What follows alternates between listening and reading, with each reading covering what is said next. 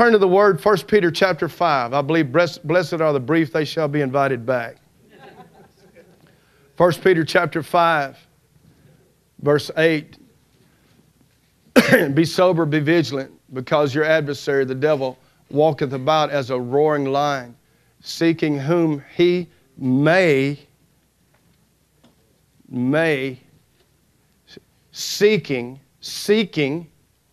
he's seeking. He has to seek. He can't automatically devour. He has to seek, which means he has to look you over. And he's looking for something that makes him know you are devourable or you are not.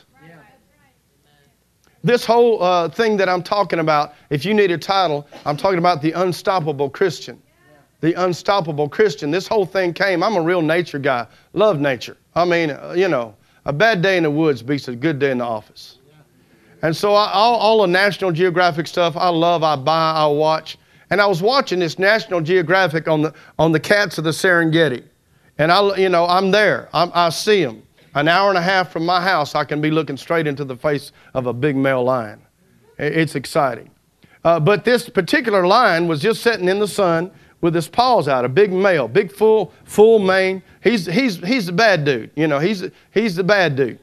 And then this little horny-backed lizard come walking up to this lion, and he's got these spikes on his back, and he's multicolored. How many of you know what multicolored means in the reptile kingdom? It means danger.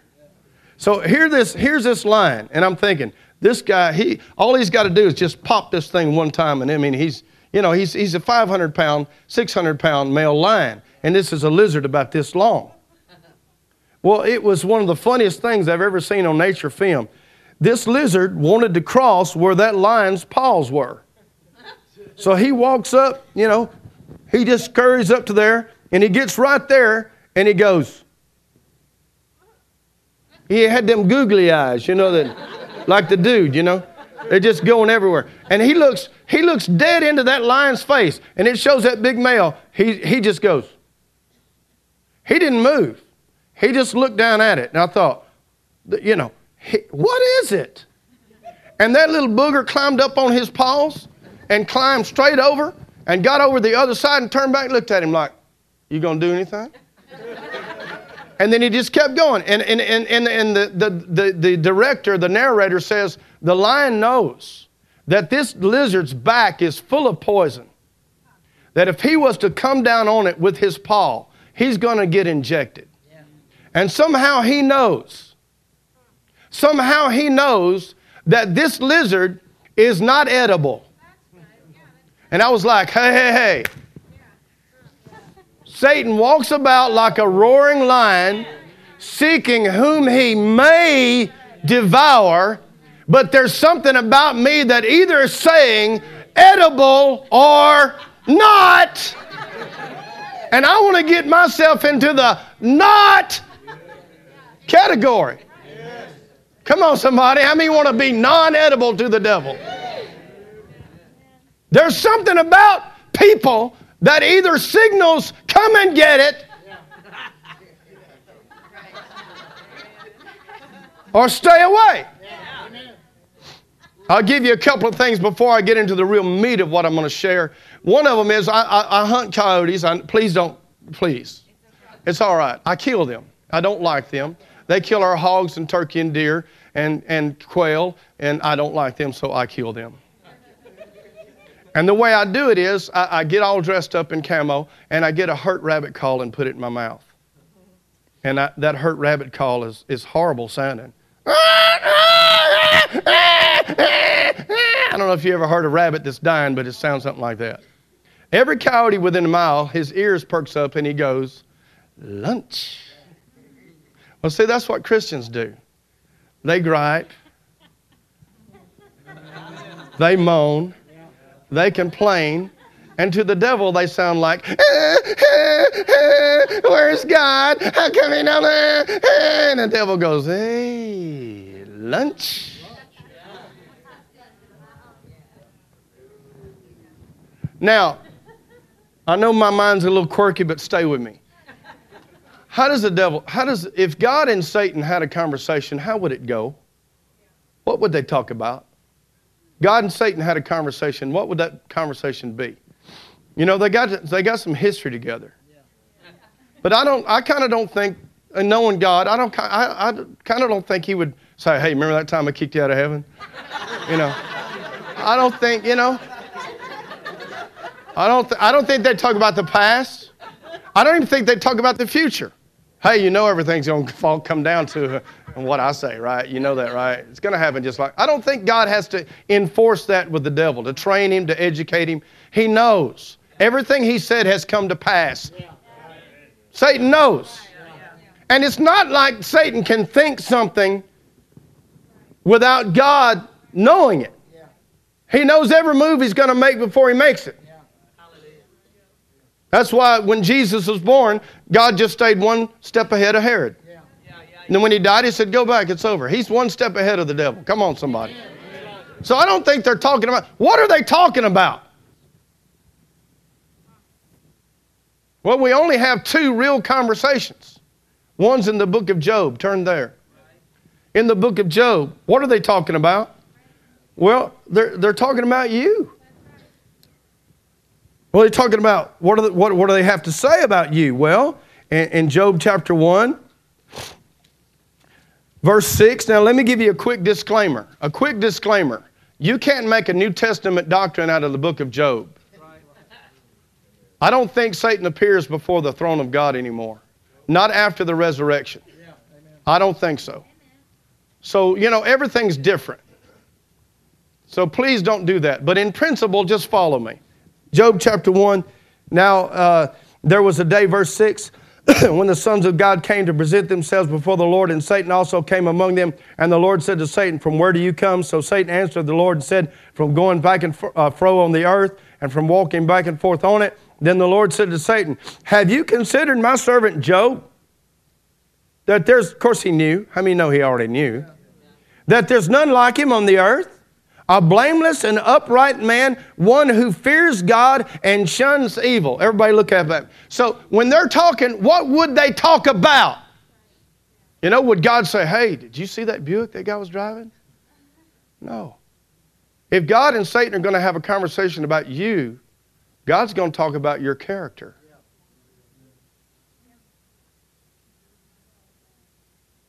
God's going to talk about your character. And what causes you to stand out among everybody else. In other words, God's going to brag on you. God's going to stick up. Now, it's amazing. You know, Job wasn't, nobody's perfect. This guy's not even born again. You know, God knows every last fault. But you know what he does? He doesn't outline any of the faults. He just outlines what's good about this guy. How many thank God for that? Satan says... So Job answered the Lord and said, does Job fear God for nothing?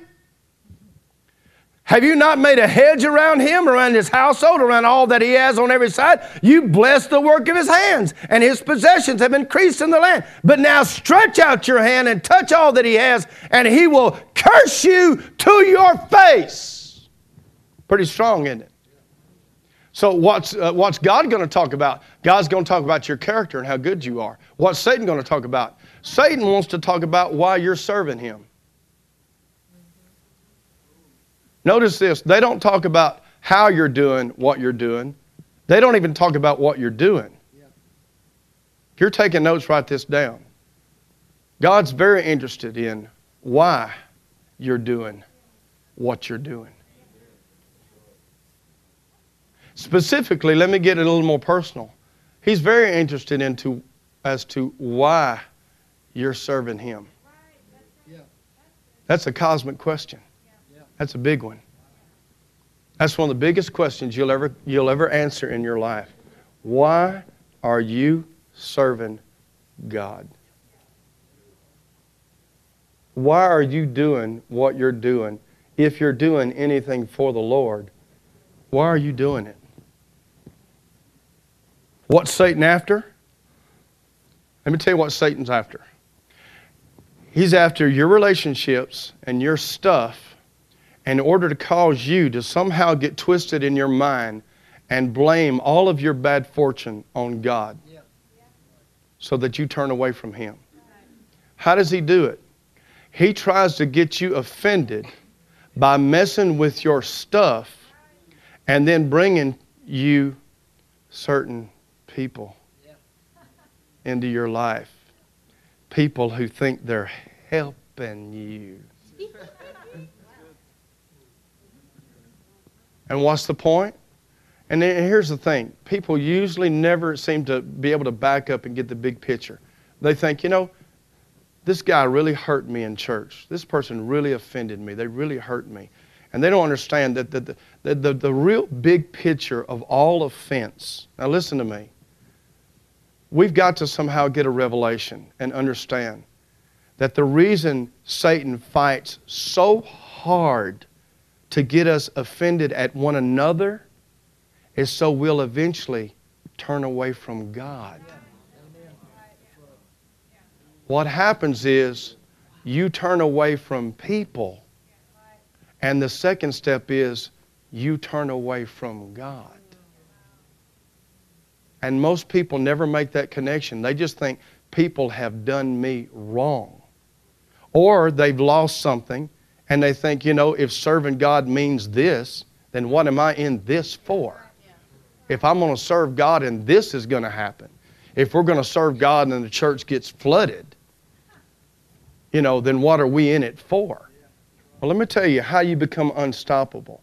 You've got to stop and ask yourself, what is the devil after? What is he really after? What is his big, what's his big catch if he catches you and you become edible? It's very simple. It's your motive. Because if he steals your motive, he can turn your heart away from God. If he can steal your motive for why you serve God, and he can twist that motive. I can give you an example. I have a friend. He's a great guy. I love him. At one time, anointed, singer, preacher. I mean, God was using him. He got out on the field. He started booking meetings. He started having some success. But then a few pastors burned him. A few pastors called him up a few days before his meeting and canceled him. Let me tell you something. He got offended. He'd tell those pastors, I'll tell you what, you counsel me, you better send me a check. Oh, wow. He started getting an attitude. And you know what? Right now, he lost his family. He lost his ministry. He's not serving God. He's not even serving God. He's selling insurance. Well, let me tell you, when I talk to him, he can line out every person in church or every pastor. He still knows their name. And he can tell you, I said, wait a minute, don't you get the big picture? You're not with Jesus anymore. Your billfold got messed with, and some of your friends went sour on you, and now you're sour on Jesus. What were you in it for to begin with? Now listen to me. I'm going to do a real quick disclaimer, and then I'm going to shut down. I believe in being blessed. I believe you serve God, God's going to bless you. But let me tell you something. If you want to make yourself unstoppable as a Christian, then you get to the place where your motive for serving God is this. I serve Jesus. I serve God the Father because He is God. I serve God because what Jesus Christ did for me in His death, in His burial, in His resurrection. Now, I'm going to serve God and I'm going to be blessed, but let me tell you what I'm not going to do. No matter what happens to my stuff and no matter who hurts me, I'm never going to turn my back on God. Are y'all listening to me? You know what happens when you make that determination? You become unedible. You become undevourable. Look at what Satan did with Job. He attacked his stuff and then he brought him goofy friends. Church people sent to rebuke and encourage him.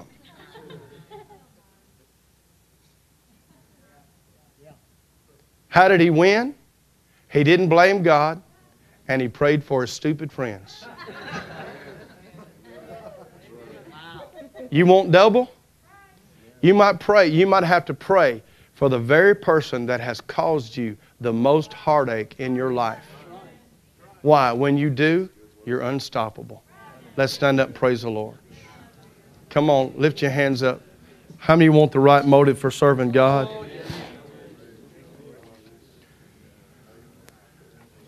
How many want to be like Jesus? Look at this.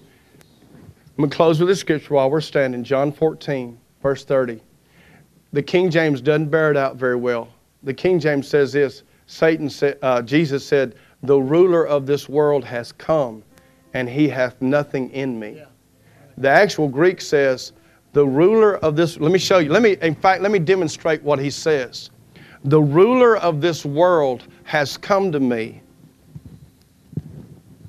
and he has found no place to get a foothold. I have no glitch in my armor. He can't get his foot in anywhere. How many want 2011? You want to be a slick wall to the devil? Come on. Lift your hands up. Lord, I pray for every person at Island Church. We want to be unedible. We want to be unoffendable. Hallelujah. Lord, right now, help us by the Holy Spirit to examine our motives. Why are we serving God? I want to declare to you, I thank you for the stuff, but I'm not in it for the stuff. I thank you for the blessings, but I'm in it for the blesser. Lord, I thank you that Jesus is my Lord. He died for me. He rose again. He conquered Satan, sin, and the devil. Amen. I thank you, Father, that I am who I am because of what Jesus did for me. Amen. And tonight I say, I'm yours. Come on, say it. I'm yours. Spirit, soul, and body, I'm yours. Come hell or high water, I'm yours. In Jesus' name. Pastor, God bless you.